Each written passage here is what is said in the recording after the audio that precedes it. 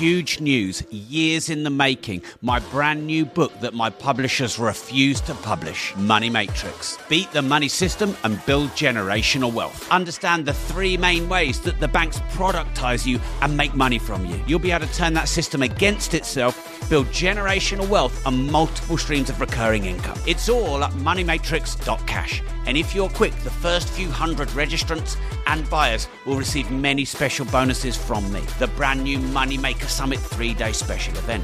Meet me at a champagne reception. Meet me at a multi-millionaire networking dinner. Go now, moneymatrix.cash. This is huge. This podcast is blowing up. You're about to hear me on a fairly new podcast, like not 1,000 episodes like mine, which is going viral right now. Most of what you're about to hear is my disruptive alternative views on money, finance and business. But I want you to imagine this. Imagine Andrew Tate was about to be interviewed and he was ill and couldn't make the interview and I stepped in his place. That's exactly what this is like. So warning, some of you are going to get triggered. Hate long intros. Let's get straight in. Rob, so I'm trying new exercises to, get the energy flowing on the podcast. So the way to do that with you, I'm going to ask you, what are some conspiracy theories that you really, truly believe? Right. Is that now? Yeah, We're in. Straight in. Some conspiracy theories I believe to be true. That the world is run by a small number of very powerful companies. Mm-hmm.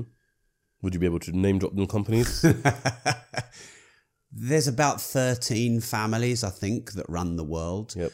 The name that comes to mind that most people would recognize would be the Rothschilds. Yep.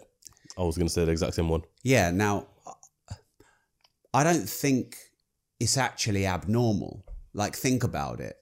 A company with 10,000 employees is owned by one person. Steve Jobs ran Apple. So might it make sense that powerful families through time run and control the world, just like they would run and control a company? Yeah, that's not abnormal. But of course, they have godlike power because they're responsible for essentially decisions that can create policy and legislation for millions of people. I think that's the natural law of how the world works. Like, you have a king and then you have a million peasants. So that would be one. Yeah, the banks, I think. Just to touch on that one there, yeah. Do you believe that these families and these people, like 13 families with higher power, do you believe they have the ability to shift society in the way we move and the way we, essentially like control minds? They are the owners of the matrix, if you will. So, I mean, you've interviewed Tate alongside me, right? Yeah. So you could dive deep in the whole matrix system and all that sort of stuff that stems from these families. Yeah, well, I think these families do shape society. Let me flick it back and ask you a question. Go on. If you were so powerful, you could make the laws and you could print and control money, would you or wouldn't you? 100%. If you could have a money printer on this CEO desk here and print your own money, would you say, nah, I don't want that because it's immoral, or would you take the money printer? Take the money. Of course you would. Yeah, going to do everything I can in my favour. There you go. If you can control policy and money and you have the power to do that, why wouldn't you do that? Andrew Tate said that to me. He said, look, I get my paradox because if I had all of their control, I would take it and use it. So I think most people who judge that, they would accept that. Like, if you are born into the royal family, that is just your bloodline destiny. Some people are born into these families and it is their bloodline destiny. Yeah. So I don't know that they're doing anything that any other human wouldn't. So it's easy to say they're immoral, they're corrupt. The next thing is, if there's 13 families, I'm told there are others who you would never know. We still, as the people, because there's 7 billion people and there's 13 families, we still have the power to have the power. Because if 7 billion people get together and say, I don't like the way the banking system runs, I want it to be decentralized. I don't like the power that the 13 families have, I want it to be decentralized.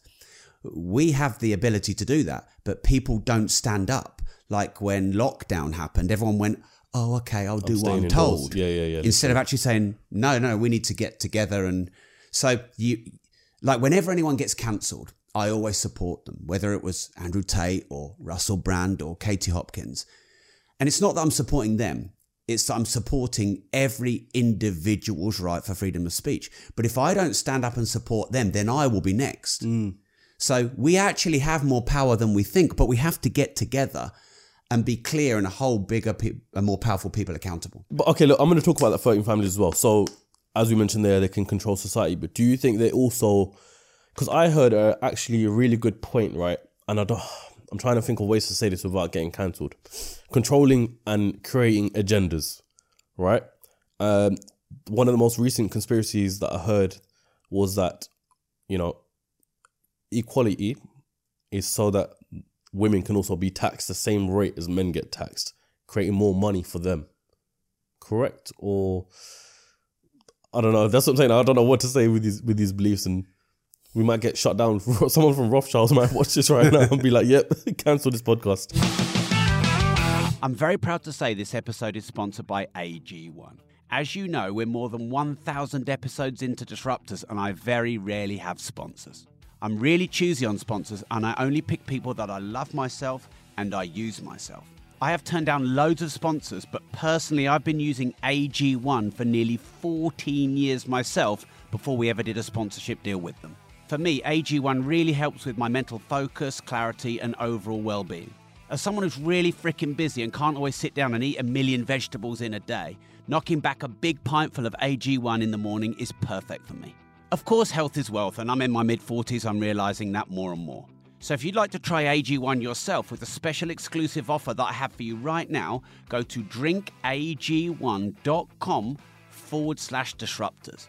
That's drinkag1.com/disruptors and get a free year's supply of vitamin D3, K2 and 5 travel packs with your first purchase on me. So one more time, that's drinkag1.com/disruptors. AG1, thanks for sponsoring the show. You are legends. Yeah, I think that a lot of things that are in society are to benefit the system. Now, I don't know that there is a matrix. That is things that people like Andrew Tate say. Yeah. I don't know that it's that systematic. But think about this. The source of the money for the powerful families and the government and the banks is society. We are the source of their income. Now, if you run a business, your source of income is your customers. Yep. So you're going to sell them products and services, and you're going to upsell, cross-sell, try and bulk sell, and your morals aren't going to be judged for that, but that's normal. But we, the people, are the source of the income for the banks, the governments, etc.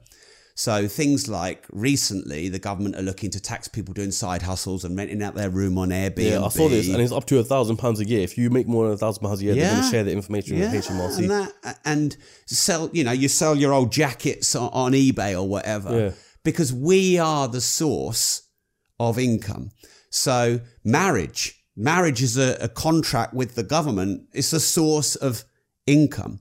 So thinking about it logically, we are a product. Mm-hmm. Because I'm an entrepreneur and that's how I've always been. So I see everything commercially and in business. And I think if there's one thing I'd say to anyone who feels like we are stuck in a system where it's really not fair, have a more commercial view. Because when you have a more commercial view, you can understand. Because on the other side of this, as an entrepreneur, you get the best tax breaks.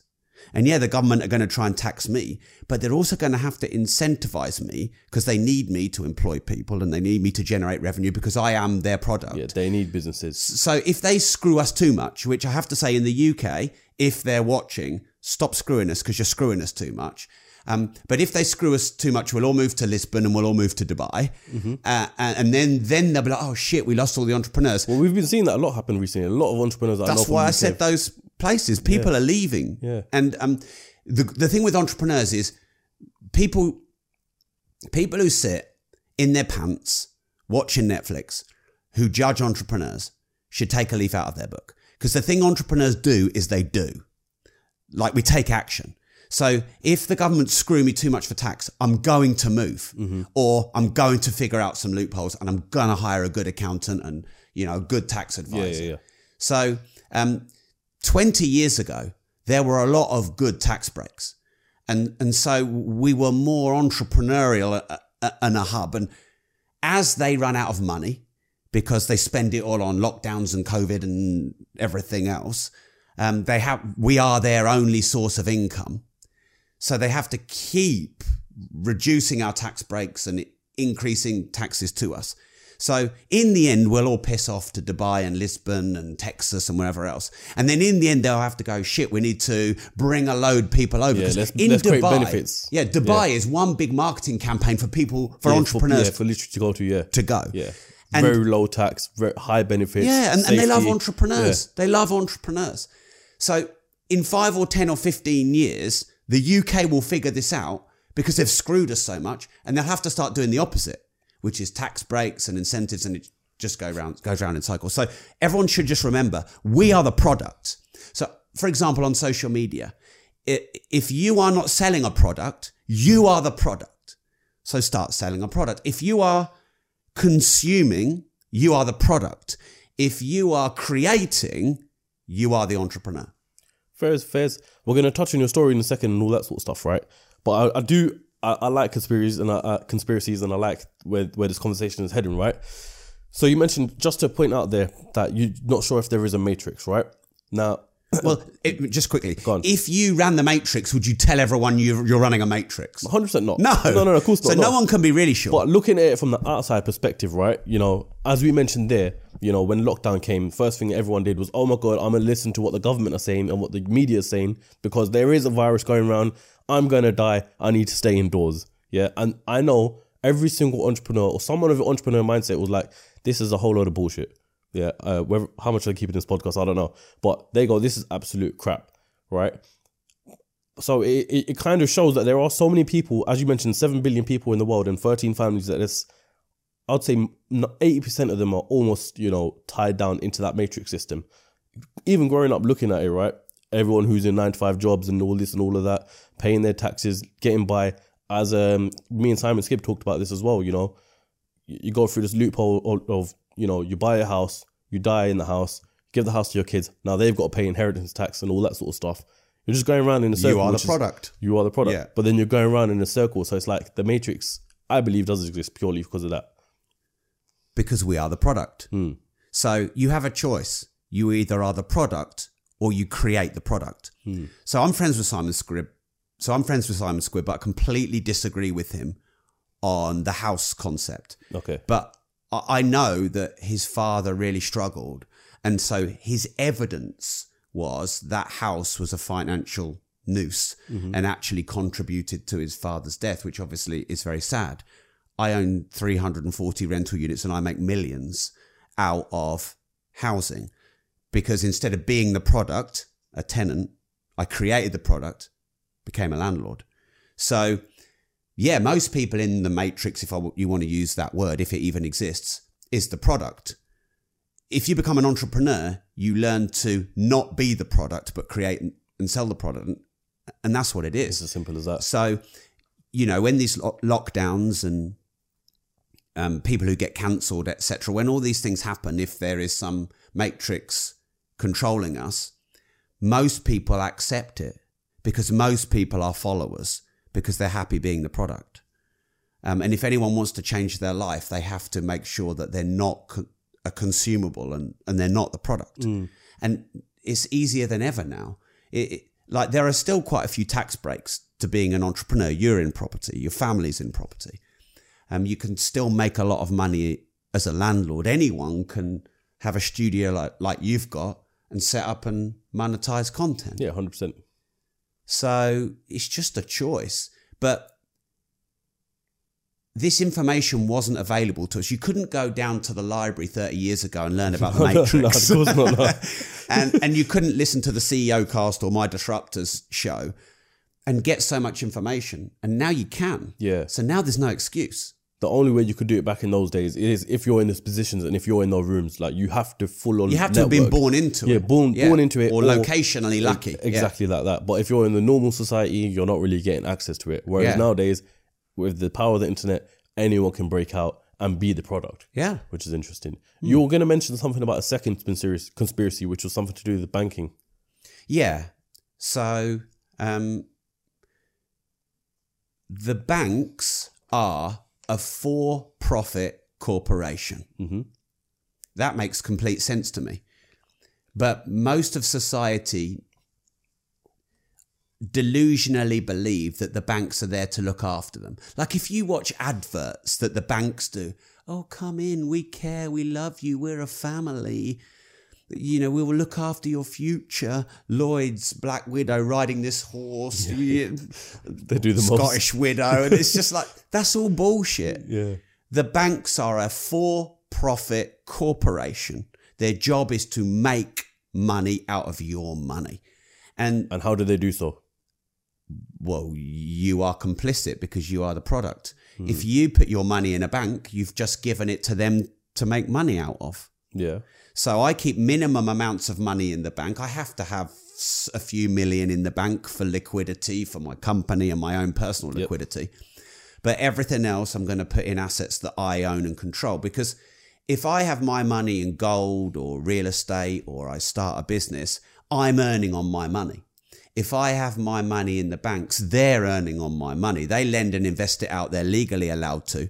If I put £100 in the bank, they only have to keep 10 of it in and they can leverage the factor of 10 and they can lend and invest 90 of it out. Now, people say, oh, but my money is safe in the banks. Have you never seen a bank run? Have you never seen a bank go bust? Oh, my money is insured up to £85,000. Has that ever been tested? Do you really want to test that? Yeah. And, if you haven't, the banks, you see, the banks have one rule for them and one rule for everyone else. For example, if you take £1,000, as you sell a product for £1,000, but you have to deliver that over a year. Mm-hmm. So essentially you've taken £85 a month. Yep. But you go and spend some of that £1,000. You become insolvent. You're spending money that the client has given to you. And that's called trading insolvently, when you're trading with money that's not yours. That's illegal. You can either be struck off as a director or you can go to prison for that. Yep. That is how the financial system is set up. And our government is an insolvent entity. It is in 31. It's in in America, I think it's 300 trillion. I think it's trillions. We're trillions in debt, maybe 31 trillion. You have to check your numbers on that. So everyone knows that they're in massive debt, yet they continue to trade insolvently.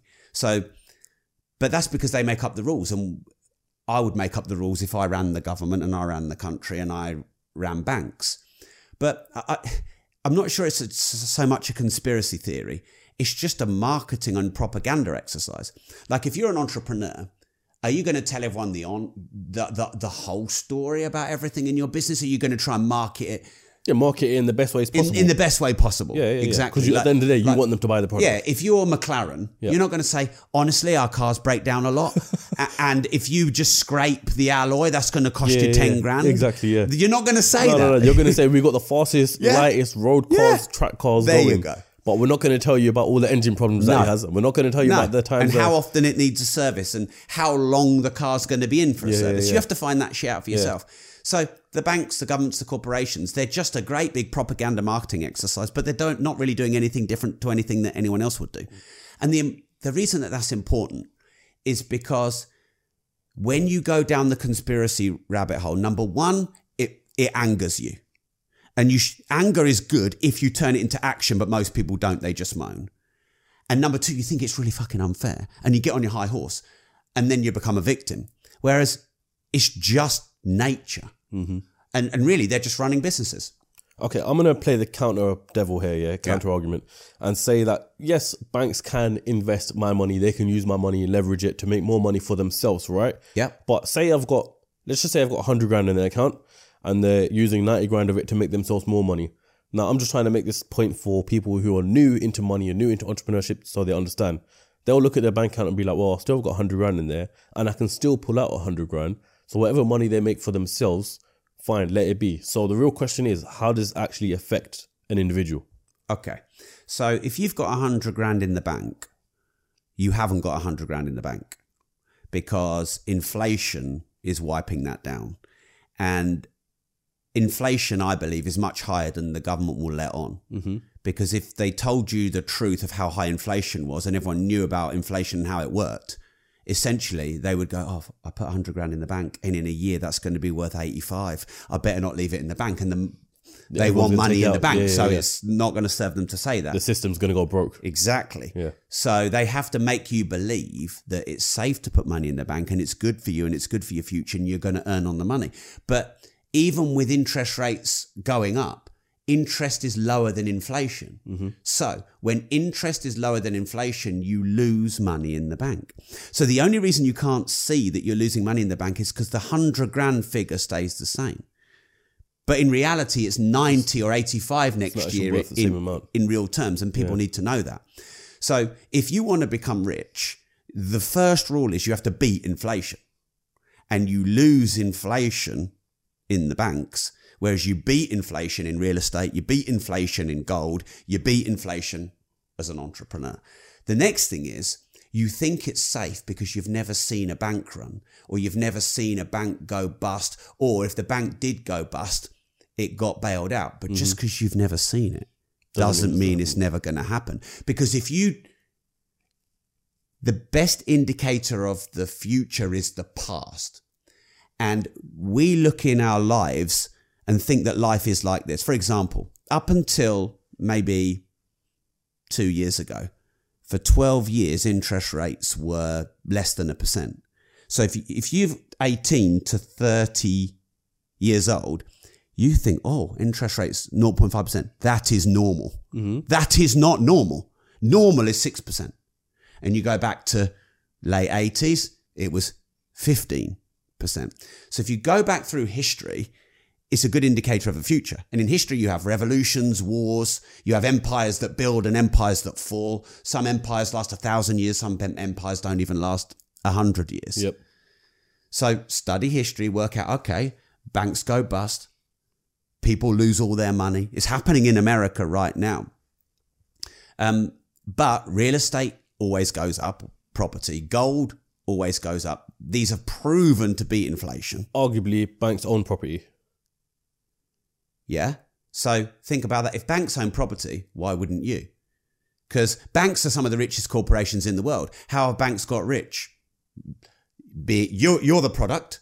And then when they make money on your money, where do they invest it? Into property. Yeah. But what they do is you are the product when they own property because they loan it to you. Here's the interesting, like if people really got this, the penny would drop and they'd be able to become rich. And this is what I teach people. But Lloyds want to be the biggest private landlord in the UK.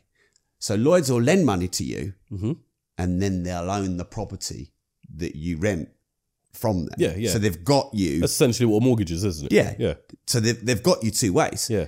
And then if I don't pay the rent, they'll repo you. Exactly. So the property and then they'll end up going and buying those repos. And then back to Simon Skibb's point of if I die in that property, my kids now inherit that property. But there's tax breaks around getting around inheritance tax. Yeah. Remember that Simon Squibb is filtered and biased by a painful, traumatic experience that happened in his life. Do you know he owns his house outright? Yeah, the entrepreneur house. Yeah, so he owns it. He owns the house. My point being is that banks are somehow always connected in that loop of you buying your house. Because you're the product. Yeah. You're their product. So the thing is, I can be their product and still make money. So I have tens of millions of pounds worth of mortgages. I don't know how much. Tens of millions of pounds. But I figured out 17 years ago, okay, so the banks want to use me because they want me to live in a house and they've sold me a story of how owning a house is the dream. And what they're going to do is get me in debt for the rest of their lives. And they're going to earn, if I've got a 100 grand mortgage, they might earn 250 grand on that 100 grand. Okay, why don't I play them at their own game? So I own 340 rental units and they've all got mortgages on them. So I'm playing the banks at their own game. Because if I've got my money in the bank and there's a problem, I've got the problem because I've got to go to the bank and get the money. If the banks have lent me money for 340 properties and there's a problem, the banks have got the problem. Yeah. Because they've got to come and get me for the money. So I just learned how the banks play the normal person and just completely switched it on its head. And now I play them. You're basically playing a game of poker with the. I'm playing the bank's game. I'm playing the banks at their own game. So I've actually just finished a book called Money Matrix, and essentially is how to play the banks at their own game and win. So you become the bank. Yeah, you become the banker in Monopoly. Do you think you can only do this with property though? I think you can do it with your own business. Now, with your own business, it depends on your legal jurisdiction and the tax breaks and the laws. So in maybe Lisbon or Dubai, probably good tax breaks, low tax. So now people are a bit more free. They can go anywhere they want. So you can kind of figure that out. But yeah, I mean, you know, for many years, my tax bill has been lower than someone who's on almost a minimum wage, you know, a little bit more. And I've obviously earned a lot more than that. And I pay a lot of taxes, but I pay them in the form of VAT. I pay them in the form of business rates. But corporation and income tax, there are ways that the government have allowed us and incentivized us to reduce those taxes. So you basically what you have to do, I believe, if you want to be rich and successful, is stop judging the system. Understand that if you were in one of those 13 families, you would do the same. Because when you don't judge, you can learn. Like if I judge you, I'm not going to learn from you. No. Look at this guy. I think your he's got a big fucking podcast. Yeah. But if I'm like, you know, you've done really your well. Your podcast's bigger than mine. Yeah, exactly. But you know, when we met, I said to you, you know, you've done really well. Yeah. Obviously, I've been doing it a long time. We openly shared things together. Yeah. When we don't judge and we learn, then we can figure shit out. So, but you know, I don't judge the system. It is the system. It's just serving itself. And I would serve myself if I was the system, because as an entrepreneur, I also serve myself. But as an entrepreneur, here's the thing. If I am selfish and I serve myself and I don't serve my clients complain and I have refunds and I have issues. The one thing that is probably a bit unfair about the system is our complaints mean nothing and we can't get a refund. And that's why I like capitalism. You know, I like the free markets and the fair competition, but the system, it pretends it's capitalism, but it's essentially communism. At least in Russia, they don't pretend to be capitalists. Rob, you've got an extensive, vast amount of knowledge, right? That I'm very intrigued to know how you actually got the knowledge and where it came from. So I think the best way to do that is to understand who you are and what you do. So you mentioned, you know, in the first 15 minutes of this podcast, you got 340 properties, right? Rental units. Because some of them are in one big building. Fair enough. So who are you and why is it that people watching this podcast right now should listen to the knowledge you are dropping? Okay, so 17 years ago, my dad had a nervous breakdown in his pub in front of all of his customers. The police got called out and he got beaten up in front of my eyes, and all my customers, my mum and sister, were there crying their eyes out. By who, the police or? By the police. And I'd always wanted to be an entrepreneur from age 6. So someone recently asked me, when did I start work? And it was actually age 6. My dad got me working in his pub, bottling up and serving the customers. And I loved it. It was just like the best thing ever. How much of it did you drink? Didn't drink anything, but I liked cash. Yeah, okay. And I did start drinking a bit young, but that's another podcast. And so from age 6 to probably age 15, I just wanted to be like my dad and be an entrepreneur. And then my dad said, if you get all A's in your GCSEs, I'll give you 200 quid. And I got 2 A stars, 6 A's, 2 B's. So he rounded that to all A's and he gave me 200 quid. Pretty much smashed it then. Yeah. And so it was good, but it wasn't good. By the way, 200 quid then with inflation is a lot of money now. Yeah, that's like $2,000 then. Yeah. So it was good because my dad got me to study. But it was bad because then I'm like, okay, I got good GCSEs. I've got to do good A-levels and I got good A-levels there. Therefore, I should go to uni. And all of a sudden, I'm 25 years and 11 months old. And I've gone to school and gone to uni. What did you study in uni? Architecture. Did nothing with it. Worked with my dad for a bit. And then now, this whole system that you talked about, I was now stuck in. I had a car loan. I had a mortgage. I had credit cards. I was 50 grand in debt. And I was the product and I was stuck. What was you in debt from uni?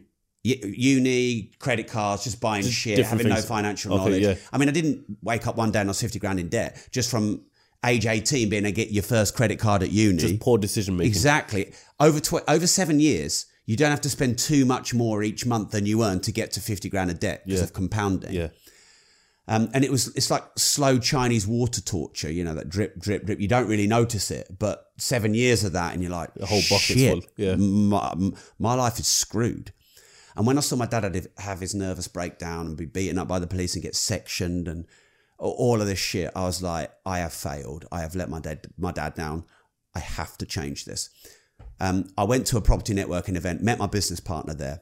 We bought 20 properties in year one with his money. I did it all, no money down. We bought 50 in year two. We sold some, we kept some. And yeah, fast forward to now, 340 rental units. We've got 1,350 that we manage in our management company. I've got the UK's biggest property training company, which probably does 20 plus million a year in sales. I've just written my 19th book. I write business and entrepreneurial books. Money Matrix is my new one. Broke the world record for the longest public speech. Done a podcast. Really? How long was that public speech? 47 and a half hours straight. How? Because I got a lot to share. Hey, but how is that humanely possible? If you had 47 and a half hours, I could talk to you for 47 and a half hours on business and entrepreneurship.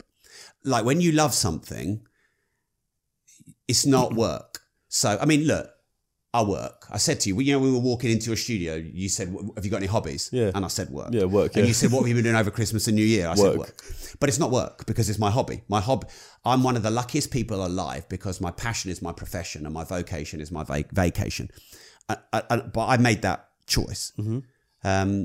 So yeah, like, I don't know how many thousands of books I've read. I don't know how many thousands of podcast episodes I've listened to. You know, on Netflix, when everyone's looking for the new Squid Game to come out, I'm looking for the new entrepreneur documentary. Yeah. So I watch all the entrepreneur documentaries. You know, when the new books come out, I want the new Elon Musk one with Walter Isaacson, and I want to be on podcasts you want like to this. seek as much knowledge as possible. Knowledge, but anyone who loves something has got a lot of knowledge about it. Yeah.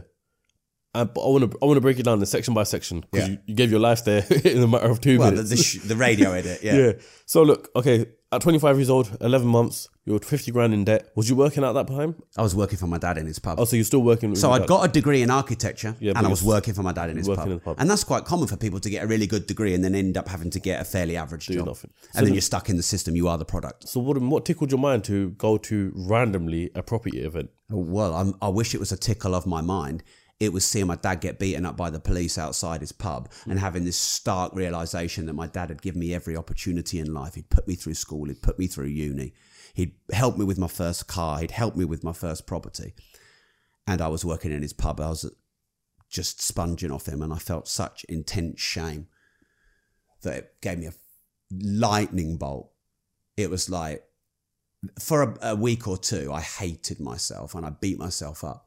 But shame is a great motivator if you can tap into it.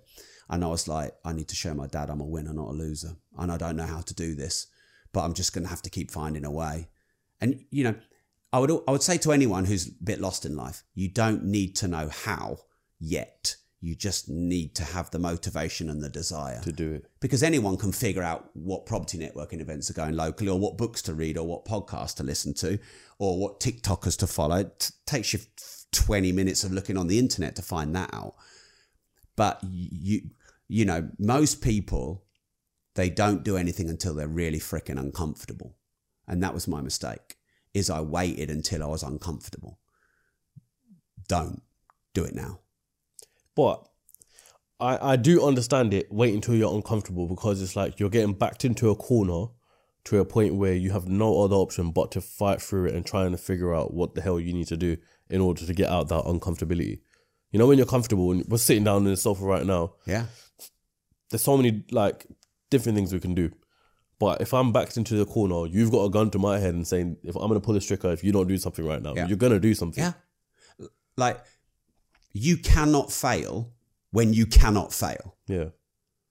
Like, if everyone here who's a parent would be guaranteed that their children would be kidnapped and executed unless you raised £1 million in the next 6 months, you've raised £1 million. Mm-hmm.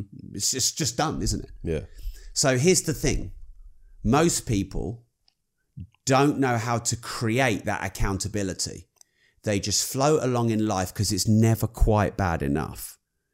Because it was actually a great gift to me what happened with my dad and for it to get really bad. Because then I had accountability. And when you have accountability, you're resourceful. Yeah. And when there is no choice but to succeed, you cannot fail. So you have two choices here. Number one, you just coast along in life until shit gets really bad, which is surely the stupidest thing to do because it could take 10 or 20 years. Mm-hmm. Or you have to create that sort of accountability in yourself. Now, I know a lot of people don't like Andrew Tate, but one of the reasons that he's very successful and those that love him is because he basically says, if you're not successful, you're a fucking loser. So, you know, you have to be angry and you have to tap into your shame. What he's basically saying is you have to make yourself accountable. Yeah, and one thing I actually really like about what he says, and this flies over some people's heads sometimes, even for the people that like him, is holding yourself accountable and responsible for everything you make and everything you do in life, whether it's good or bad, is 100% your fault and you cannot blame anyone else. No. So if I mess up this podcast somehow, it's my fault. If I make the greatest business decision, it's my fault. It's everything comes down to yourself. At some point, as he always says, about the chess game, if I lost in the end, at some point in that game, I made a mistake. But it's about how you actually deeply analyze where that mistake came from and how do you correct it later on in life. And that's what people fail to do. I think people don't want to take responsibility or blame themselves because it creates shame. To say, I messed up, that your ego is getting in your way. It won't let it happen, yeah. No. And I like to feel shame every day. And I like my ego to be challenged every day because that means I'm being honest with myself. And some people, though, they say, oh, well, you can't help where you're born or you can't help if you got an injury or an illness. There are most things in life that you can help. There are some things in life that you can't. But how you respond to what happens to you is 100% your fault, no matter how bad that thing was. Yeah. And this is really good advice, but people hate it because it's shining a mirror on your own failings. Yeah, that's why people hate. He's basically saying the reason you are overweight and broke and single and lonely is your fault. And no one wants to fucking hear that. Yeah, no, of course not, no. But as soon as you admit that, you can change it. But as soon as for as long as you blame someone else, you can't change it. As soon as you go, yep, it's my fault. Now, to say it's my fault, you don't have to beat yourself to a pulp. I'm a loser. No, you can just say, yeah, it's my fault. Okay, I change it. Yeah, accept it, move on. Yeah. Not move on, sorry, correct it. Yeah. And that's as simple as that. So, you said you went to a property event, met your business partner, bought 20 properties in the first year. Yeah. How did that all come about? Bought 20 properties in the first year, meet your business partner? Because 20 properties in 1 year is a lot. Yeah. Yeah, I suppose it is. Yeah. Yeah, thanks. I think so anyway. Maybe for you now, it's probably not so much, but I mean... we've got 125,000 square foot apartment block with 100 properties in it. Okay, yeah. So, and we did that development in one go. But no, thank you for saying that because I don't often sit down and go, yeah, I've done well. Yeah, I've bought a lot. I'm not very good at that. I think naturally as entrepreneurs, we don't really look at the moves we make and give ourselves We're always gratitude. looking forward. Literally. Yeah. Yeah, it was never good enough in the past. So when I think about it, because some people say to me, oh, Rob, we were really lucky to meet your business partner at your first property networking event. Yeah, but I spent 7 years fucking about being a loser before I went there. But then when I went there, here's what I did. So I didn't want to go because I used to be an artist. And I'm into like rebellious rock and metal. So I like Rage Against the Machine, fuck the system. So, Radiohead used to sing about yuppies. And I didn't like anyone in a suit, an entrepreneur or, some kind of London banker. I would judge them. If someone drove a Ferrari, I'd judge them that they're a drug dealer. If someone wore a suit, I'd judge them as being a yuppie because I was a bit more of a rebel and an arty guy. That was all my own shit. It was nothing to do with them. So when I went to this first property meet, I was a bit uncomfortable. I didn't really like it. I didn't really fit in. Everyone seemed a bit corporate and stuffy. But I went and spoke to every single person. I shook their hand, spent 3 or 4 minutes with them. I gave them a business card. And it was the last person at the bar that I met that was my business partner, Mark. And we chatted for a bit and we swapped cards. And if success is not complicated. We overcomplicate it. So if you're going to go to a networking event because you want to meet a potential business partner, don't sit in the corner and speak to no one, which is what most people do. Going isn't enough. So I went and I spoke to everyone. And then if you've got 12 business cards, I know this is a bit old school now, but you should still do this. If you've got 12 business cards, don't chuck them in the bin the next day. Call everyone up. So it wasn't like, oh, Mark was there, my business partner with a load of money, Eureka magic. He was the last person I spoke to. I took his card. He was the last person I followed up with afterwards and called. And then we met and we built up a relationship. And because we were both similar age, we hit it off socially as well as in business. And he was further down the road than me. He had more problems than me. He had more money than me. He saw my hunger, my desire, my hustle. And we did a deal. This is what I was going to ask you. So what did he actually see in you? Because if you've gone to that event trying to find yourself, and as you said, owe it to your dad that you can't be in this position anymore. When you're at a networking event, as you mentioned there, people don't know how to network. So how did you know how to network? Because at the end of the day, you've got to share your value. You've got to show people why they should know you rather than why you should be knowing them and trying to get into their pockets. You want to say, look, I'm Rob. This is what I do. Da, da, da, da, da. This is why you should call me. So what is it that you think you brought to the table, and what do you think other people saw in you that day? Yeah. Okay. So, it doesn't even have to be like money wise or, net worth wise. It's just tenacity. What do you think people saw in you? There's a few things to unpick here, and I want to unpick it all, because one thing you said, which I don't agree with. Go on. And that is, you don't have to go to networking events and show everyone who you are. If you're just starting, just shut up and let them talk. Because have you got How to Influence and Influence People here? Somewhere here, I'm pretty sure, yeah. In your book collection, you've got How to Influence and Influence People. And the classic rule of building rapport is let everyone talk. Mm-hmm. Let them talk. So you actually don't have to go to networking events and show everyone who you are and what you've got if you're starting out, because every winner was once a beginner and every master was once a disaster. So you can start now. I was broke. I went to this networking event 50 grand in debt. So the last thing I was going to do was open my gob. But hi guys, 50 grand down. I just want to let you know, I'd like to borrow your money, but I'm 50 grand in debt. So good luck. So you don't have to go and bear all or have any results. You go and listen to people and get them talking, because that's the best way to build rapport. So that was how I did that. So what did Mark and what did other people see in me? You have two assets in life: resources or resourcefulness.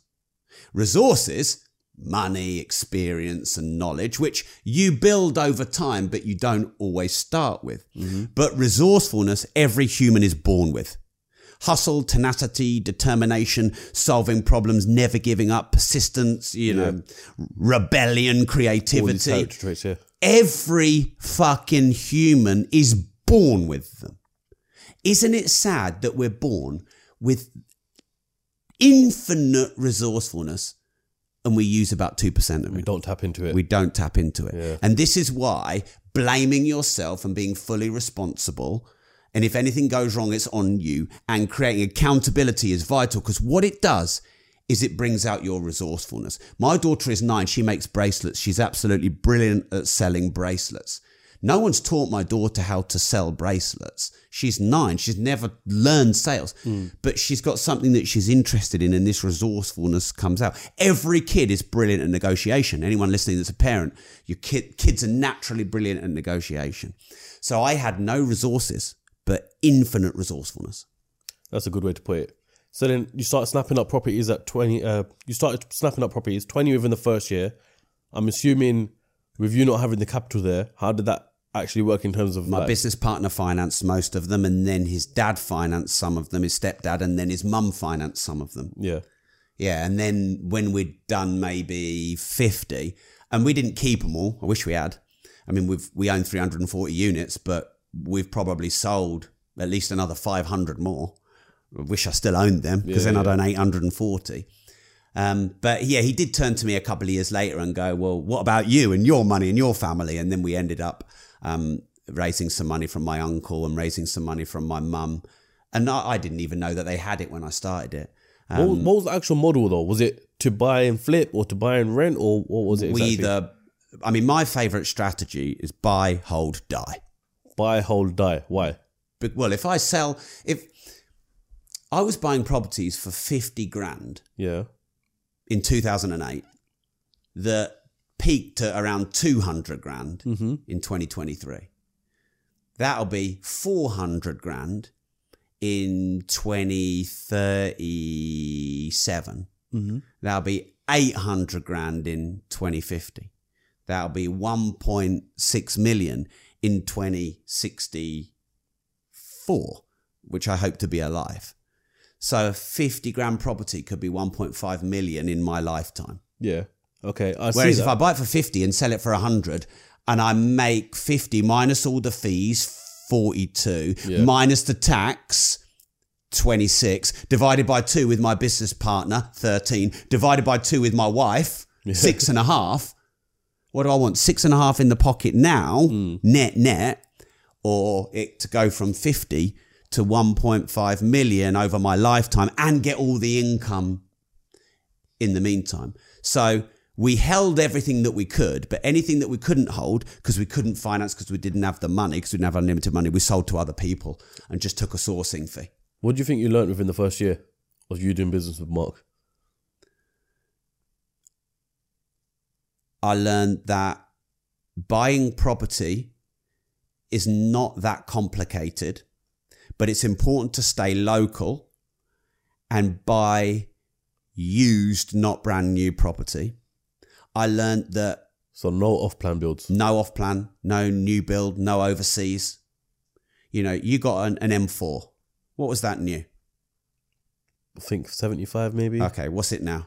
30-ish. Okay, so are you better to buy it at 75 or 30? 30. 30. Yeah. So I get some cars new, but I just bought an Aston Martin DBS. What do you think of it? Love it. James Bond style. It's the DBS. Okay. Like, there is no sexier car on the planet Than an Aston Martin. than the DBS. Yeah. Not the DB11 or 12 or the DBS. Like, okay, some people are going to disagree with me, right? But if you take the average person, man, woman, because most women don't like the look of Lambos. Yeah, no, they don't know. But women love the look of a DBS. So that was 300 grand new. I got it 4 years old, paid 165 for it. I probably got it 20 grand under its value because it was like a highlighter yellow colour. I took it to Yanni, got it wrapped in this really nice blue. Gave him 5 grand for the wrap. I think he done a video on that, right? Yeah. I saw that. Yeah.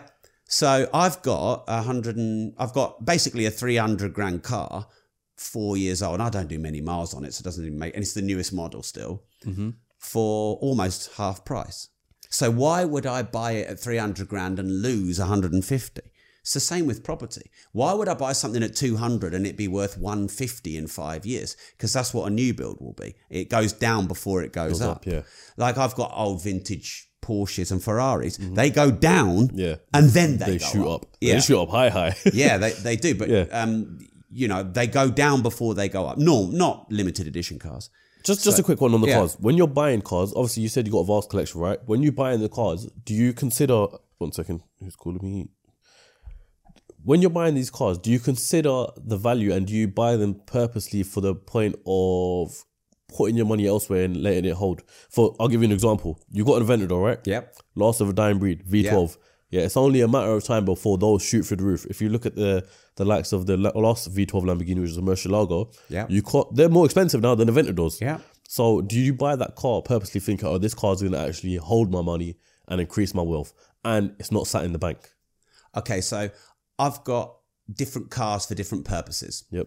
So the dailies, like the RSQA or Range Rover or 911 or the 911 Turbo S, I'll buy them in my limited liability partnership, probably put some finance on them and depreciate the car and run all the running costs through my company, which is a dramatic tax saving.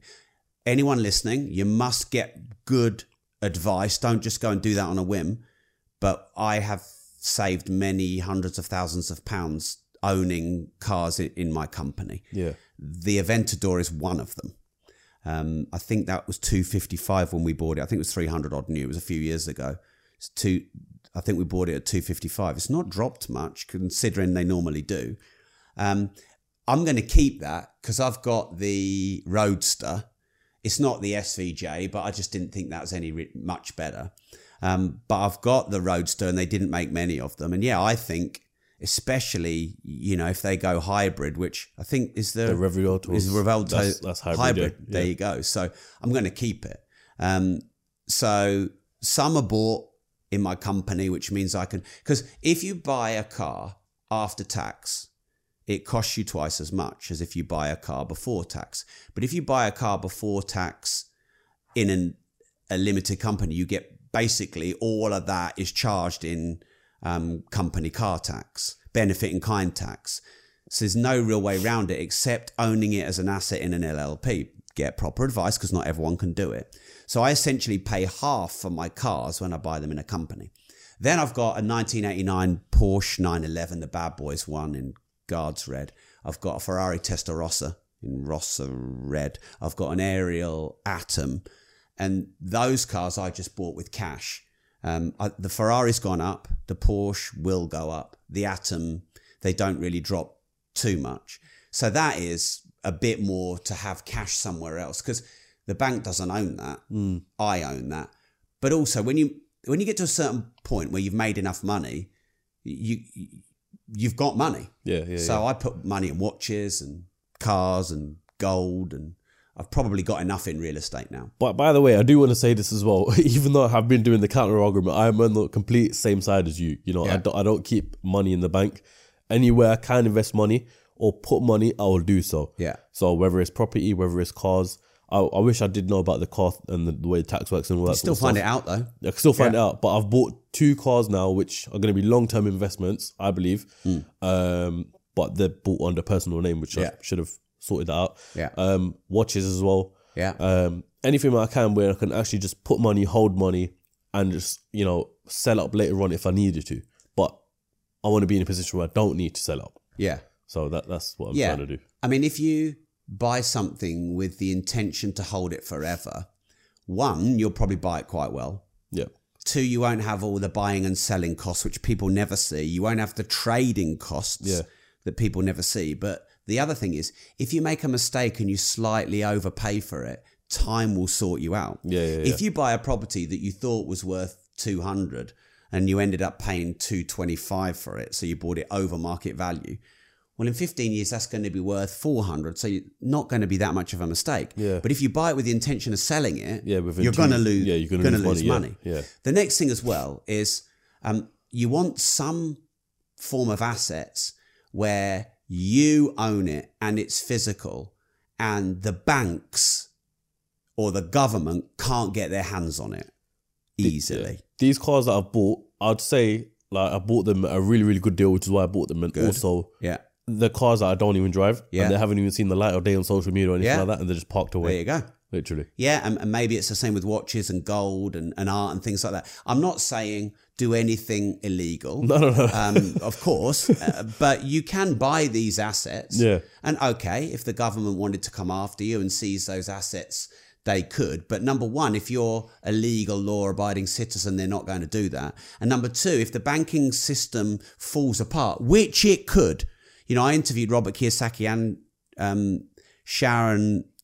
Kim Kiyosaki, his ex-wife, and they both think the banks are going to fold. They think the banks are going to crash. And if the banks crash and fold, you're going to want to own your own stuff.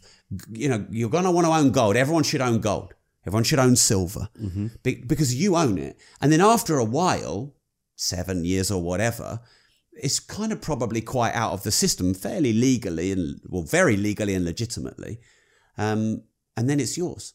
Do you think, I'm going to go back to this point as well about the whole banking system and everything like that. Do you think that the likes of, your cryptos and all this sort of, alternatives to banking they're not alternatives to banking, but people where you can put your money, do you think they came back because you had someone initially in the beginning say, I'm sick of the banks and what they're going to do, and I know they're going to crash, let me create Bitcoin, something like that?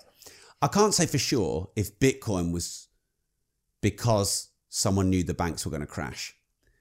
But essentially, decentralization is the rebellion against globalization. So globalization is 13 families or one world government Yeah. who essentially productize 7 billion people.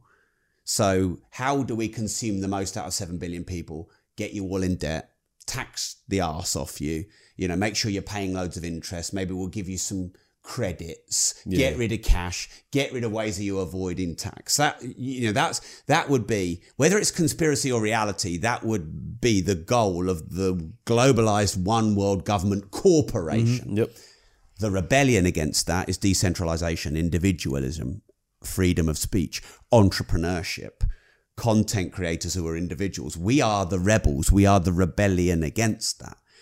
Of course, they want us to be controllable and we want to be free. Yeah. So Bitcoin, people who love gold, people who become individual content creators, entrepreneurs who leverage all the tax breaks, other assets like NFTs and all these things that come about, it's decentralization and freedom.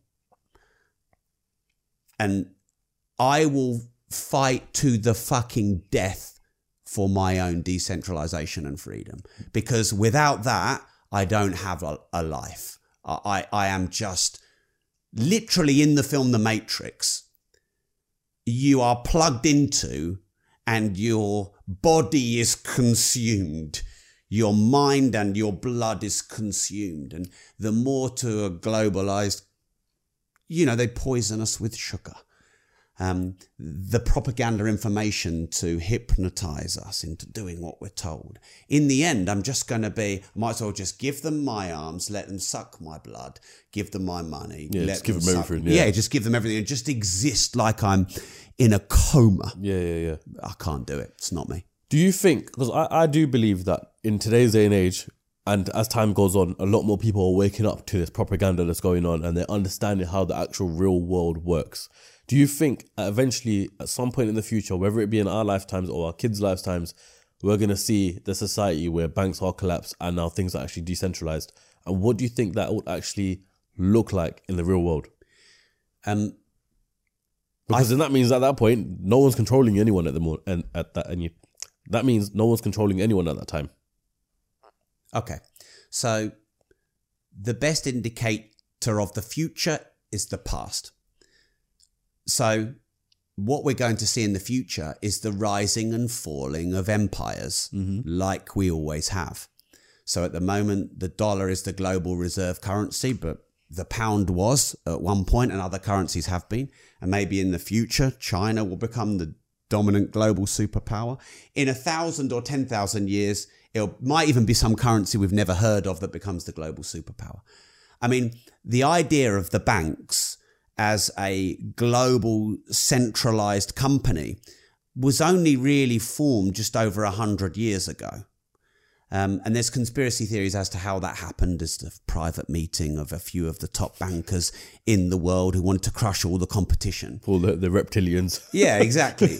But so banks as we know them are a form of empire which rise and become all powerful and then fall when there's a rebellion, just like governments, just like cities.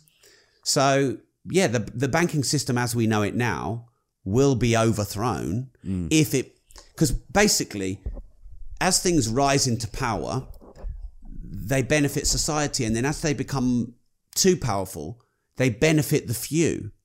And in the end, when society benefits too few, the masses rebel and overthrow. And then everything is wiped out and knocked down. And then all the people build it up again. And it just goes through cycles. It's like a reset, isn't it? Yeah. Do you think COVID was the start of a reset, the lockdowns? Well, you're brave talking about this if you're going to put this on your YouTube channel. That's part of the trailer right there. Yeah. It may not go in the podcast. I just want to understand as a perspective look, point of view. I think it's a good question. I've thought long and hard about whether COVID was real. Do I think that the virus was real as opposed to synthetically, infiltrated into society? I think it was a real virus. I don't think the actual leaking of that virus was a biological weapon or anything like that. So I don't go that far. but I don't know. And everyone who thinks they know, do they really know? Do I think it was an opportunity for the corporations in the guise of the government to test if they could productize us more, i.e., lockdowns and our compliance? Yeah, I think that. I don't think the government ran the legislation for the lockdown. If you look at the UK government, absolute bunch of clowns, complete bumbling idiots, couldn't organise a piss up in a brewery. Look at none of them knew what they were fucking doing. A bunch of 15-year-olds could have ran the country better. That's fucking obvious. I mean, I knew that at the time, but it's actually been proven now. Yeah. So clearly, therefore, the government was being controlled by someone higher. Yeah. In terms of the rules and what happened. And could it have been a test for mass compliance and control? Yeah. Yes. And did most people comply? Yes. Should lockdown have happened? Fucking no. Older people should have been protected, but you didn't need to lock down the whole of society. But society was put back years. Businesses were ruined. Trillions were wasted. And who has to pay for the trillions? We do. Because the only source of revenue for the government is us. So you think, the banks got bailed out. We didn't have to pay. Yes, we did, because the bailout money came from us.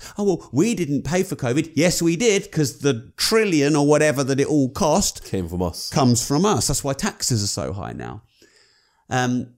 So we're going to feel the effect of this for another decade or two at least. And I think there was an element of control and mass testing of the compliance of society. I want to switch up the conversation and just ask, what do you think? Can I just say one more thing? Go on. To me, lockdown was a crime against humanity where there was no accountable, and the people that locked us down should be on trial. And all they're doing is going on I'm a celebrity or getting paid 250 grand a keynote speech. But what do you think the realistic scenario of that happening is? They'll all get away with it. Yeah. They'll all get away with it. That's the issue. They'll all get away with it. How many people... I was told by a good source that more people died because of lockdown than were saved by lockdown. If that's true, it might not even be, but if that's true, that is a crime against humanity. I've heard that as well in terms of, suicide rates, depression, all that sort of stuff. People just Xing themselves off, which is just crazy, which is worse than the actual illness. Yeah. Which is why I feel like that played a part of people's illness, where they thought they had COVID, but really and truly it's just a mental breakdown sort of thing. Yeah, and then sticking 4 vaccines in, not knowing what's in that vaccine, not having time to know if that was properly researched. Because surely it takes 10 years plus to properly research a vaccine. I'm not I take it you're scientist. You didn't take vaccines. This can stay between you and I. Yeah. I felt the pressure of being able to, essentially to me, the vaccine was a passport to be able to leave the country. Yeah. And I feel that was an unjust way of putting a pressure on a lot of people, because now anyone can travel. Yeah, literally. So basically we were told if you wanted to travel, you have to have the vaccine. And clearly that was another fucking great big lie. So I don't judge anyone if they took it or not. I'm not one of these pro or antis. I felt pressure. I didn't want to be restricted to my country as an entrepreneur. And so I felt pressure to take a vaccine. I'm not saying it's a poison, but I am saying I don't think there was enough testing and research. I don't think it was long enough. And normally I wouldn't put anything into my body unless I know there'd been 10 years plus of testing, and it was impossible to have that. So yeah, that I didn't feel fair. Yeah, but they had, like you said, there was the pressure there too for you to travel and everything. Yeah. But yeah, switching up the conversation slightly, I want to ask, what do you think in today's society is the best way to make money? Property aside. Yeah. And I want to more understand money as well. Okay. So probably the best way to make money in today's society is leveraging the internet. The internet is the biggest commerce platform in the world. The internet is a market. 1,000 years ago, you had a local market, and people would bring their cattle, and they would bring their grain and maybe some jewelry that they'd made, and they would exchange on the market. And now the biggest market in the world is the internet. And of course, we've got sort of evolution 2 and 3 of the internet, social media, cryptocurrencies, Web3, metaverse, NFTs, but they're all the same thing, which is the marketplace of the internet. You and I are currently on the marketplace of the internet. You will monetize this content through TikTok and YouTube and all the other monetization tools, and you might have sponsors and advertisers. So the absolute biggest market in the world is the internet, and therefore the best way to make money in the world is leveraging the biggest marketplace in the world, which is the internet. What else about money? Because you said 47 books? 60? 47, 60. 19. 19. I thought you said you was... Okay. No. 47 hours was that's world the record. Yeah, okay. So 47 hours worth of talking. 1,000 podcast episodes, though. 1,000 podcast episodes, which is crazy. So I just want to, in a way, almost like a selfish way, extract as much knowledge as I can from you whilst you are here. Yeah, be selfish. It's all good. So what do you want to know? I want to know. So your last book was what? Sorry, Money Matrix. So Money Matrix is my most recent book. Okay. Maybe by the time this drops, it's out. Yep. When's it coming out? March 24. Okay, so this will come out pretty much end of this month. So cool, yeah. So it's out soon. Pre-order links. I haven't got any links built. Okay. But if you search Money Matrix, you'll find it. You'll find it. Yeah. Also, maybe my book Money, which is global bestseller, maybe get that one first. Just called Money, Rob Moore. So that's my 19th book. I've got about another 5 that I'm currently writing, all about money.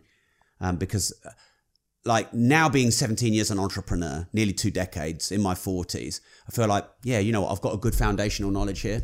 So even though I've written a lot of non-money books, Start Now, Get Perfect Later, I'm Worth More, etc., Life Leverage, I actually now want to focus and write books all about money. My goal is to be the biggest creator influencer on money in the world by age 50. Currently, it's probably, Robert Kiyosaki, Dave Ramsey, those kind of people. I've got quite a lot of years on them, at least 20. And I think I can do it within the next... I just turned 45, so I've got 5 years to achieve that goal. And I've been doing it 17, but I've not really specialized. I've done property and business and entrepreneurship. Now it's just money. Think about this. Money is the most important tool that we use, and it's the tool that most people have no idea how to use. You know how to use a spanner. You know how to use a car wrench, or maybe you don't. Car jack. You know how to use a Swiss Army knife. But the most important tool to give you everything that you want in your life is money, and you don't know how to use it, and the system doesn't want you to know how to use it, because then you create the product rather than you are the product. That's the chance of getting out. Yeah, exactly. Yeah. And then you can compete with them, and they don't want you to compete with them. So this is now my life's mission. I feel like now you're, correct me if I'm wrong, but I feel like you're at a stage where it's like property is secondary now, and seeking knowledge and giving out knowledge regarding whether it's about money, entrepreneurship, and as you said, your goal is to be the biggest money content creator in the world by 50 years old. I feel like that's like your main focus right now. Yeah, it is. Property is on the secondary. Yeah, well, it's almost like property is giving you the passive income for you to be able to do this and achieve that goal. Yeah, so I'm not in love with property. I'm in love with the money property gives me. And because once you buy a property and get a tenant in, it's relatively low maintenance from then on. Obviously, you've got ongoing, but you can just have a management company do that. Yeah. So of the 340 units that I own, they don't even take 15 minutes a month of my time because they've all been systemized. So it's an asset that gives me money, but it's not a passion project that gives me meaning and purpose. But a lot of people don't know this about me, but I've been doing this 17 years. So there's so many people on podcasts who just have not been doing this anywhere near as long as I have. So I've got the UK's largest property training company. I've been teaching property and business and entrepreneurship for 17 years. But it's just now, thanks to TikTok and podcasts, that it's become I'm more mainstream. Yeah. Whereas I was more just known by entrepreneurs. So yeah, my passion and purpose and meaning and vision and mission is to help as many people on this planet get better financial knowledge. And essentially, everything that the governments and central banks and the 13 families and the richest people in the world and in the billionaires, everything that they know about money, I'm teaching the masses. Yeah. And where are you learning it from, though? Other than doing it for 17 years, becoming a millionaire age 31, a decamillionaire age 35. Is it from people that you meet? Is it from, people that you know? Well, all right. It's all. Because there's knowledge you cannot teach what you have not done. Okay. So if there's any creator, influencer, YouTuber, TikToker out there that's teaching shit and they haven't done it, ignore them. You would not go and get a personal trainer who's 15 stone overweight because they haven't done it. So I've been doing it for 17 years and there's TikTokers who've been doing it a year. They're not fucking doing it. So first and foremost, where did I learn all this stuff? Doing it for 17 years, living it, breathing it, eating it, sleeping it. That's the most important. Reading thousands of books, having loads of mentors, listening to thousands of podcast episodes, being in the networks of people. That's also important. Yeah. But actually doing it. What would you say is the best way for others to learn? For people watching this podcast right now, obviously. Find people like me who've done it. Yeah. Like if they're listening to this podcast, they want to learn. Yeah, of course. So find people like you and me and stalk us. Consume all of our content, read all of our books, listen to all of our podcast episodes, reach out to us, ask us for help. I'm sure you reply to people. I do. I get in the DMs, I get in the comments. Like you can read and you can study. That's slow. But stand on the shoulders of giants. Leverage the traits of the greats. The quickest way is to find someone who's done it and learn from them. I think I can share two things that are the most important to learn in your life. Yeah. Number one is to learn and master the tool of money because it is the most important tool you will ever use. It is freedom, it is choice, it is autonomy, it is the ability to say no, it is the ability to go where you want, meet who you want. It opens every single door. So take that seriously. That would be one thing. The second thing is self-actualization, which is becoming the greatest version of the individual human that you are. You and I are on a similar path, but we also live a different life. Mm-hmm. I'm not meant to be you. You're not meant to be me. Hopefully, we meet and we do business together, but each one of us has a maximized potential version of ourselves and then an unfulfilled, played small version of ourselves. And I believe we're all born to self-actualize to our greatest human potential. So who am I? What am I supposed to do with my life? What do I know more than anyone else? What do I love to do? How can I commit my life to it? And how can I add as much value to as many people as possible? Whether it's being a nurse or an entrepreneur or a watchmaker or a podcaster is not relevant because we're all needed. We need the best nurses just like we need the best entrepreneurs. Learn the tool of money, self-actualize to be the best you can. They're the two things I would say the most important things in life. This is what I wanted to ask you. And it kind of ties into what you were saying. So as you mentioned earlier in this podcast, you've got a collection of cars, whether it's from be it Aventador, Porsches, Ferraris, etc. List goes on. And there was a point in your time in your life where you didn't have those cars. So would you say that having those cars, A, makes you happy? And B, what I really want to know is having those cars, do you believe opens doors more so than if you didn't have those cars? For example, you could have a supercar that Aventador and go to a private supercar club and you could meet a whole lot of other entrepreneurs there. The reason why I asked this is because I actually had this conversation with my dad and he told me to shut up because I was like, listen, I need to buy a Lambo.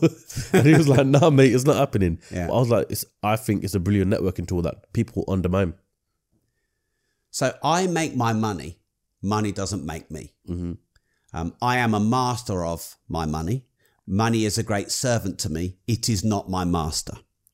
And so when it comes to cars and houses and watches and any material items, as long as I master them and they don't own me, then they're good.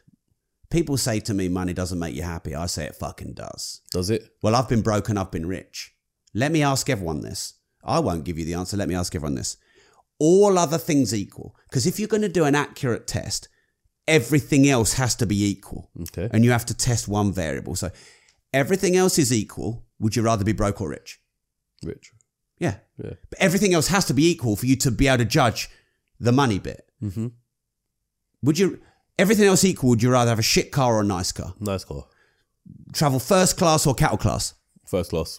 Nice holiday or buttling shit holiday? Nice. You choose all the nice things. Now.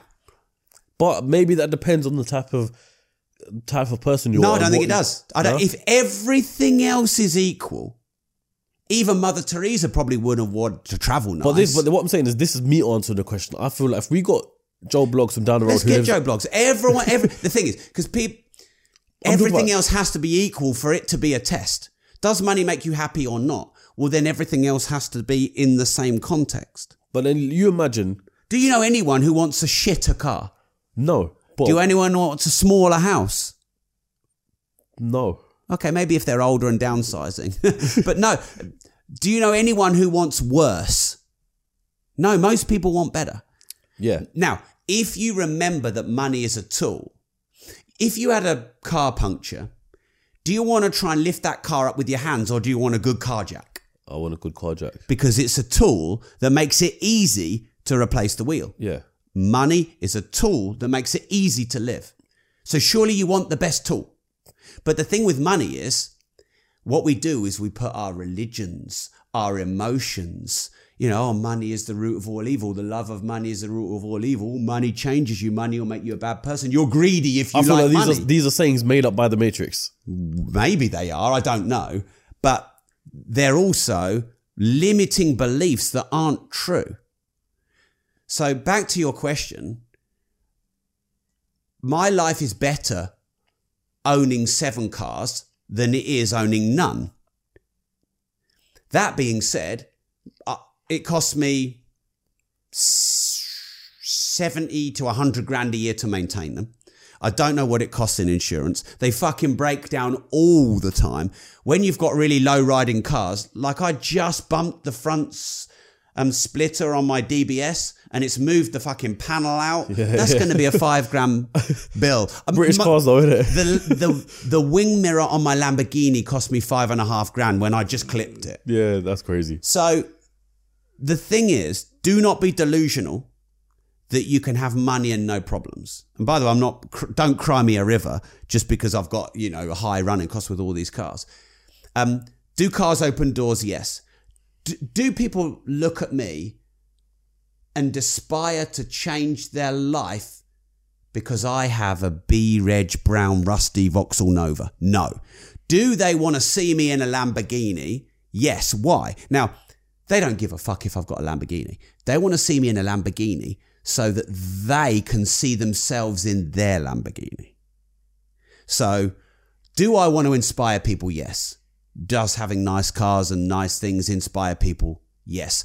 If I'm a twat with that, then I deserve all the criticism. Yeah. If I'm a humble, kind guy, I always use my Lamborghini to pick people up and take them to proms and, do all that. People who are, maybe only got a few weeks to live and want to be in a Lamborghini. Give them back. Yeah, exactly. So, but they are just tools, just like money. But do they open doors? Yeah, they do open doors. I want to know, what's the biggest challenge you've had to face in your life? I'm going to give you 2. Go on. The biggest challenge I've had to face in my life is not believing I'm good enough. And the great thing about being an entrepreneur is it forces you to believe it, because when you make money, that's the proof.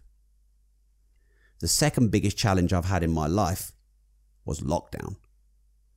Now, I went into victim mode of blaming the government for lockdown for about 2 weeks. And they were a hard, painful 2 weeks for me. As soon as I owned lockdown as being my fault, lockdown wasn't my fault, but how I respond to lockdown was my fault. And as soon as I owned, because I could have prepared for lockdown. Some people say you can never prepare for a lockdown. Well, I could have done, because if I look back through history, there were lockdowns. So my fault not being ready. But now I know that you must prepare for what you can't prepare for.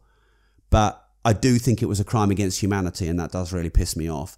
And that was because I have over 100 staff, and I had to sit down in the kitchen. We couldn't go in the meeting rooms because everyone was all there, and with a spreadsheet and basically go, yeah, we've got to let them go. We've got to let them go. Okay, we'll keep them. We've got to let them go. I'm not sure about them. We'll put them in a B list. We've got to let them go. And I basically just had to look at a piece of paper and decide people's livelihoods. And I had to let 35 staff go in one go. I ended up bringing them all back, which I'm proud of. But did you not do any furlough ones? Yeah, that was one of the ways we brought them back. And then also we reduced the overhead. We got ourselves lean. We pivoted. We built all of our courses online, and then we brought them back one by one as we could. They're the 2 biggest challenges. But if you don't believe in yourself, why should anyone else? And if anyone can And if anyone else can do it, why can't you? Yeah, why can't you?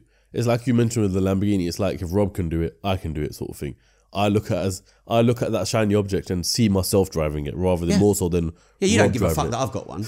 I mean, yeah, we do, but you don't. You want to see yourself in it. Yeah. And if me owning one helps you see yourself in it, because here's the thing with the Lamborghini, all it is a reward for earning money. And earning money is one metric of success. And if you work or own a business, which is fucking everyone, money is how you get rewarded. So making money is the reward for everyone, but no one wants to admit it. Obviously, if you go to the gym, the reward is looking good and living long. But working and running a business, which is everyone, the reward is money. And if you've got a Lamborghini, that's a high reward. And it's just the trophy that you put on your desk to go, I am successful at making money. This has come to springs to the top of my mind right now, right? As you said, you work pretty much 24/7. You don't stop. Even over Christmas period, New Year period, you still work. I believe, and maybe it might change in the future as I go older, but I believe that in life, for you to grow, you kind of have to take a break, analyze the world and your situation, find opportunities within that break, and when you come back, act on them. So, for example, I might take a little setback, watch a couple of my podcasts, all that sort of stuff, realize where I'm going wrong, all that sort of stuff, analyze it, reflect on it, and move forward. With you working 24/7 and you working all the time, how do you actually take the time to reflect upon yourself for you to progress with yourself? Okay, so I wrote about this in Life Leverage because basically all societal rules and norms I broke and reinvented. So let's talk about some of them. You work 9 to 5. I work whenever the fuck I want. On my birthday, I got up at 3 a.m. and started work. I want to work whenever the fuck I want. So that's rule number 1 I've broken. Rule number 2, you go on holiday 2 or 3 times a year in August and whenever else. No, I go on holiday whenever the fuck I want. You go on holiday to disconnect from your life. I don't go on the holiday to disconnect from my life because I love my life. So I don't have anything to go on holiday from. So I go on holiday and interview people on podcasts, on my podcast while I'm on holiday. Yeah. I go and run a mastermind. I go and meet billionaires. So basically, I observe the masses and do the opposite. So I have a holiday every day. I have a retirement every day. So for me, this isn't work, but it's work. But I haven't even looked at my watch for the last hour and a half. So I've merged work and rest, work and play, holiday, vacation and vacation. And the only way you can do that is being an entrepreneur, because otherwise you have to conform to all of society's rules. Yeah, your work is your life, essentially. You know, what you do around that, you can still find... I do you know what? Thinking about it, I do agree with you, because even times where I do go away and try and reflect, I'm still out there working of some sort. I don't go anywhere without camera equipment. I don't go anywhere without having a laptop. Yeah, and you want to go and meet some interesting people, make some connections. Yeah. I do you know what? I agree with you now that I look at it, because even when I do try and sit and do, not nothing, but just try and switch off, it doesn't work. I get the itch. It's almost like I have a flipping addiction. Here's the something thing. like that, to do something. Society and broke people tell you you're working too hard because it makes them feel uncomfortable that they're not working hard enough. Yeah. So the advice that the masses give you is loaded with their own shame. I don't listen to the masses. I listen to people who are richer than me. I listen to people who are more successful than me. And I listen to people who've got my back and want me to be successful. Because otherwise, well, you work too hard and you should need to rest and go on holiday. You shouldn't be doing all this and all of that. You're too obsessive. Obsessive or average? Which one do you want?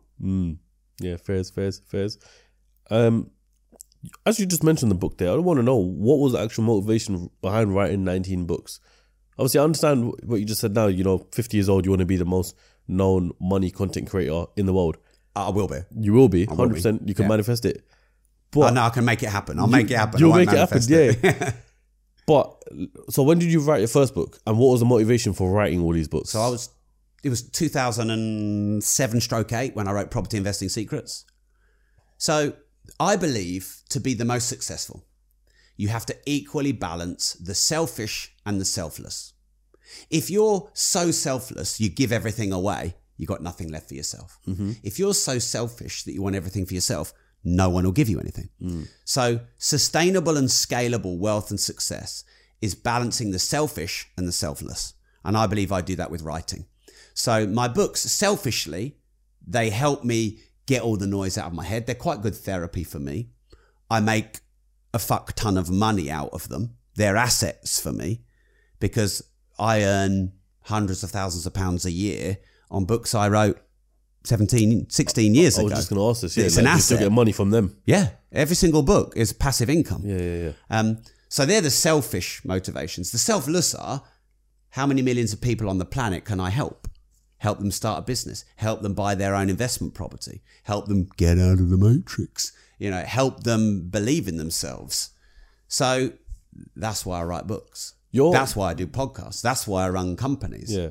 You're a very open guy, so I'm going to ask you this. You ask me whatever you like. 9 inches. Okay, not that one. Not that one. You said your most popular book was what? Sorry? Probably Money and Life Leverage.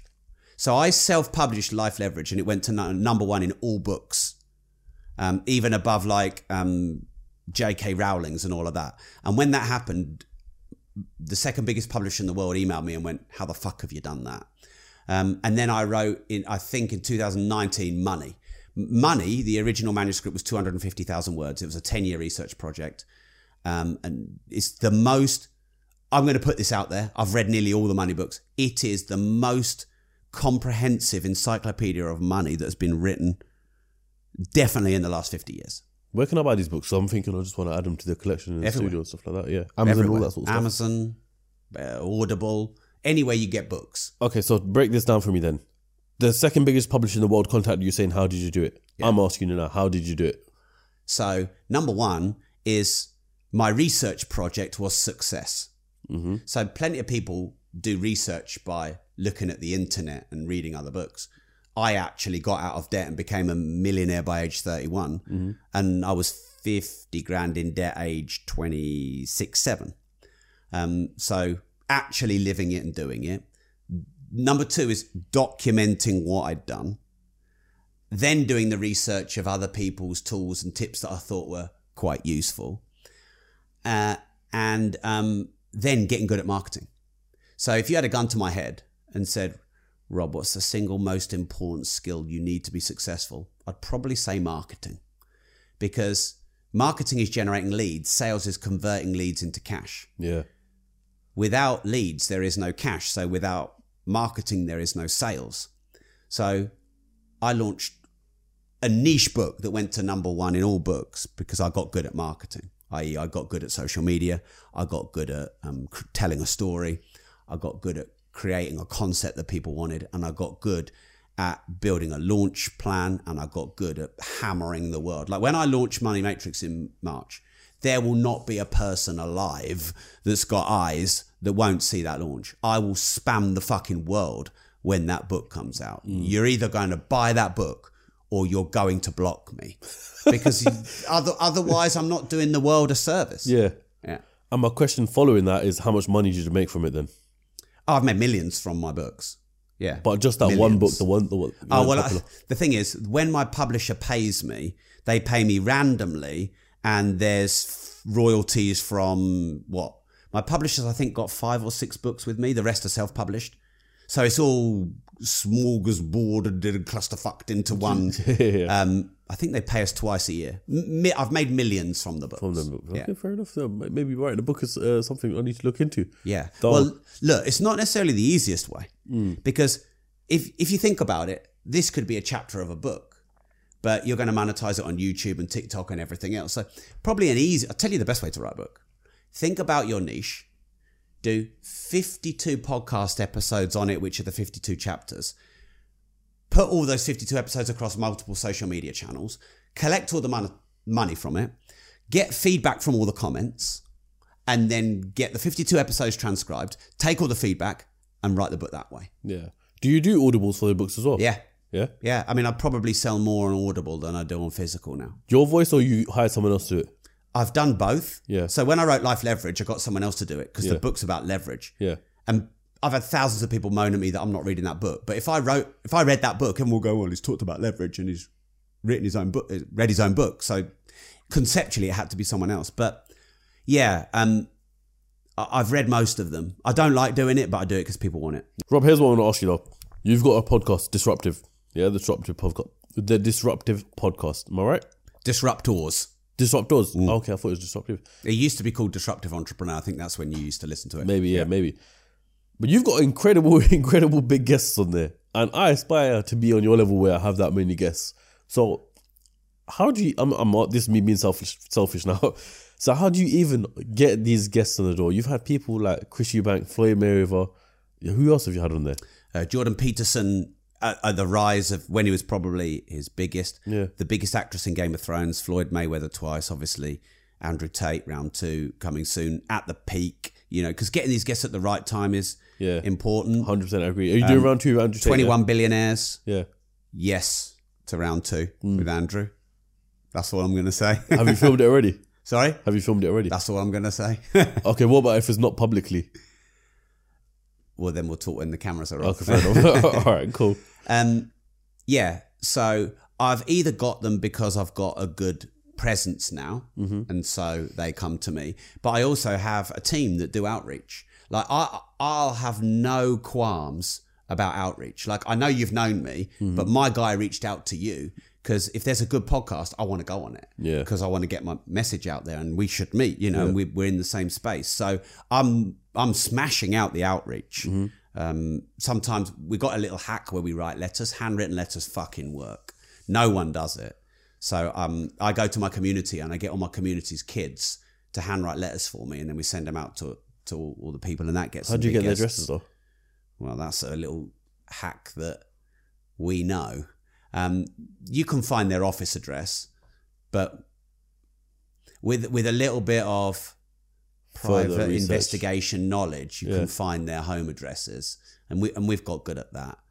Or send it to their office address, but do send it special, so it's got to be signed for. So you basically have a private investigator on your podcast, though, just to I've got means and lawyers and private investigators. Yeah, I've got some resources. Yeah, because sometimes you have to hustle. And what do you think? When these people are coming on, for example, the likes of Floyd Mayweather, A, what's it like to interview them? And B, what's it like? What sort of vibe do you get from them when you're interviewing them? Because you always get a vibe from someone when you're doing a podcast with them, whether you think they like the podcast or the vibe of it and all that sort of stuff. Yeah, Jake Paul I interviewed as well. Yeah. There's lots of people. So Floyd Mayweather interviews like he boxes, which is defensive. Okay. Defensive. So Floyd likes you when you like Floyd. Yeah. And then when you ask a question... As in like when you're sucking up to him sort of thing. Yeah. Yeah. When you're asking him stuff he likes. When you ask him something he doesn't like, or he goes on the defensive and he clams up and and I'm cool with that. The Chris Eubank interview, which people talk about all the time, that was my most combative, defensive, awkward, weird, difficult interview. And that's the one everyone remembers. Is this junior or senior? Senior. Okay. Yeah. Senior. That is like...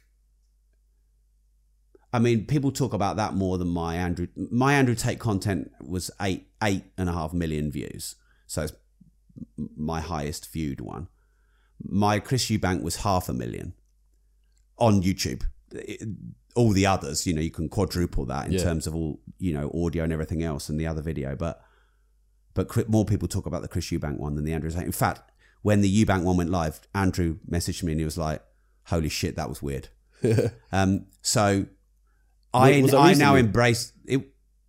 It was 14 months ago.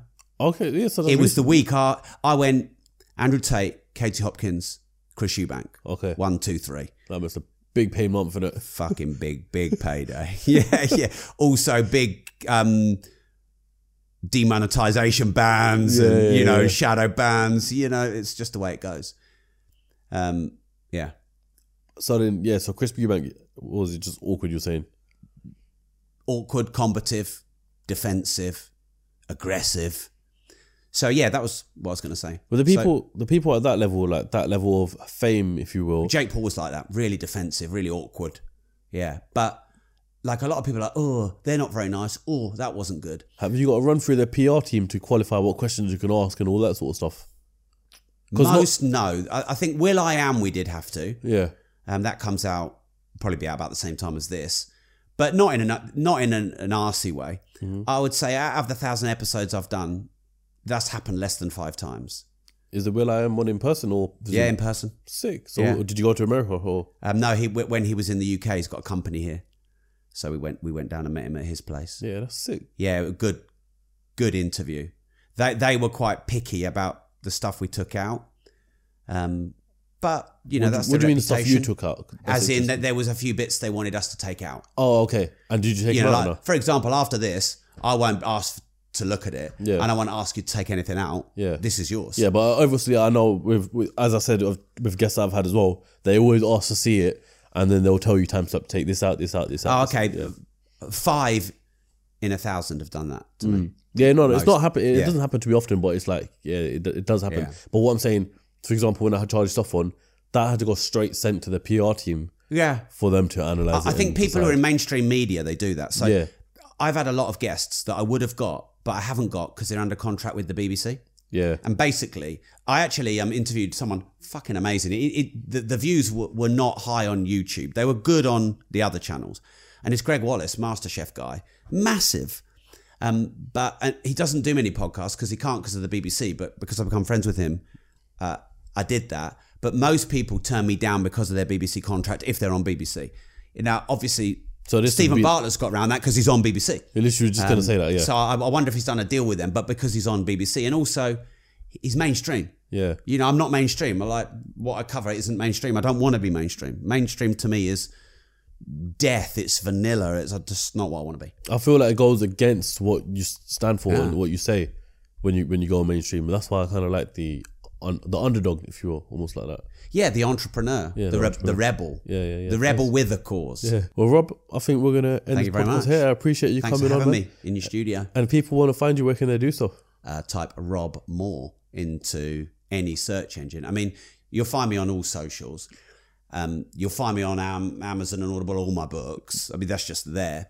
Probably, though, if you want to That's quite a good strategy now that I think about it. You're on literally every single search engine then. If you have a podcast, have a YouTube, cut it all into TikTok, write a book, etc., then you dominate Google. So on my name and on virtually every platform, you find me everywhere. So that's good. One thing though, if you want to get a bit more in depth into what I do, I have a platform called rob.team. It's like 22 pence a day. It's nothing. Yeah. But it's a digital financial freedom platform to help people start and scale a business, make, manage and multiply money. And I have hundreds of hours of courses, resources, masterclasses on money. And my mission, which is to help as many people on the planet get financial independence, is you just type in rob.team. That's the central hub. I'd go there first. I'm going to check that as well myself. All the links will be left in the description. If you want to follow me, make sure you do so. Once again, all in the description. And until then, guys, I'll catch you lot on the next episode of CEOCAST. Make sure you subscribe. Peace. And check out Rob's channel as well. There we are. Disruptors. Disruptors.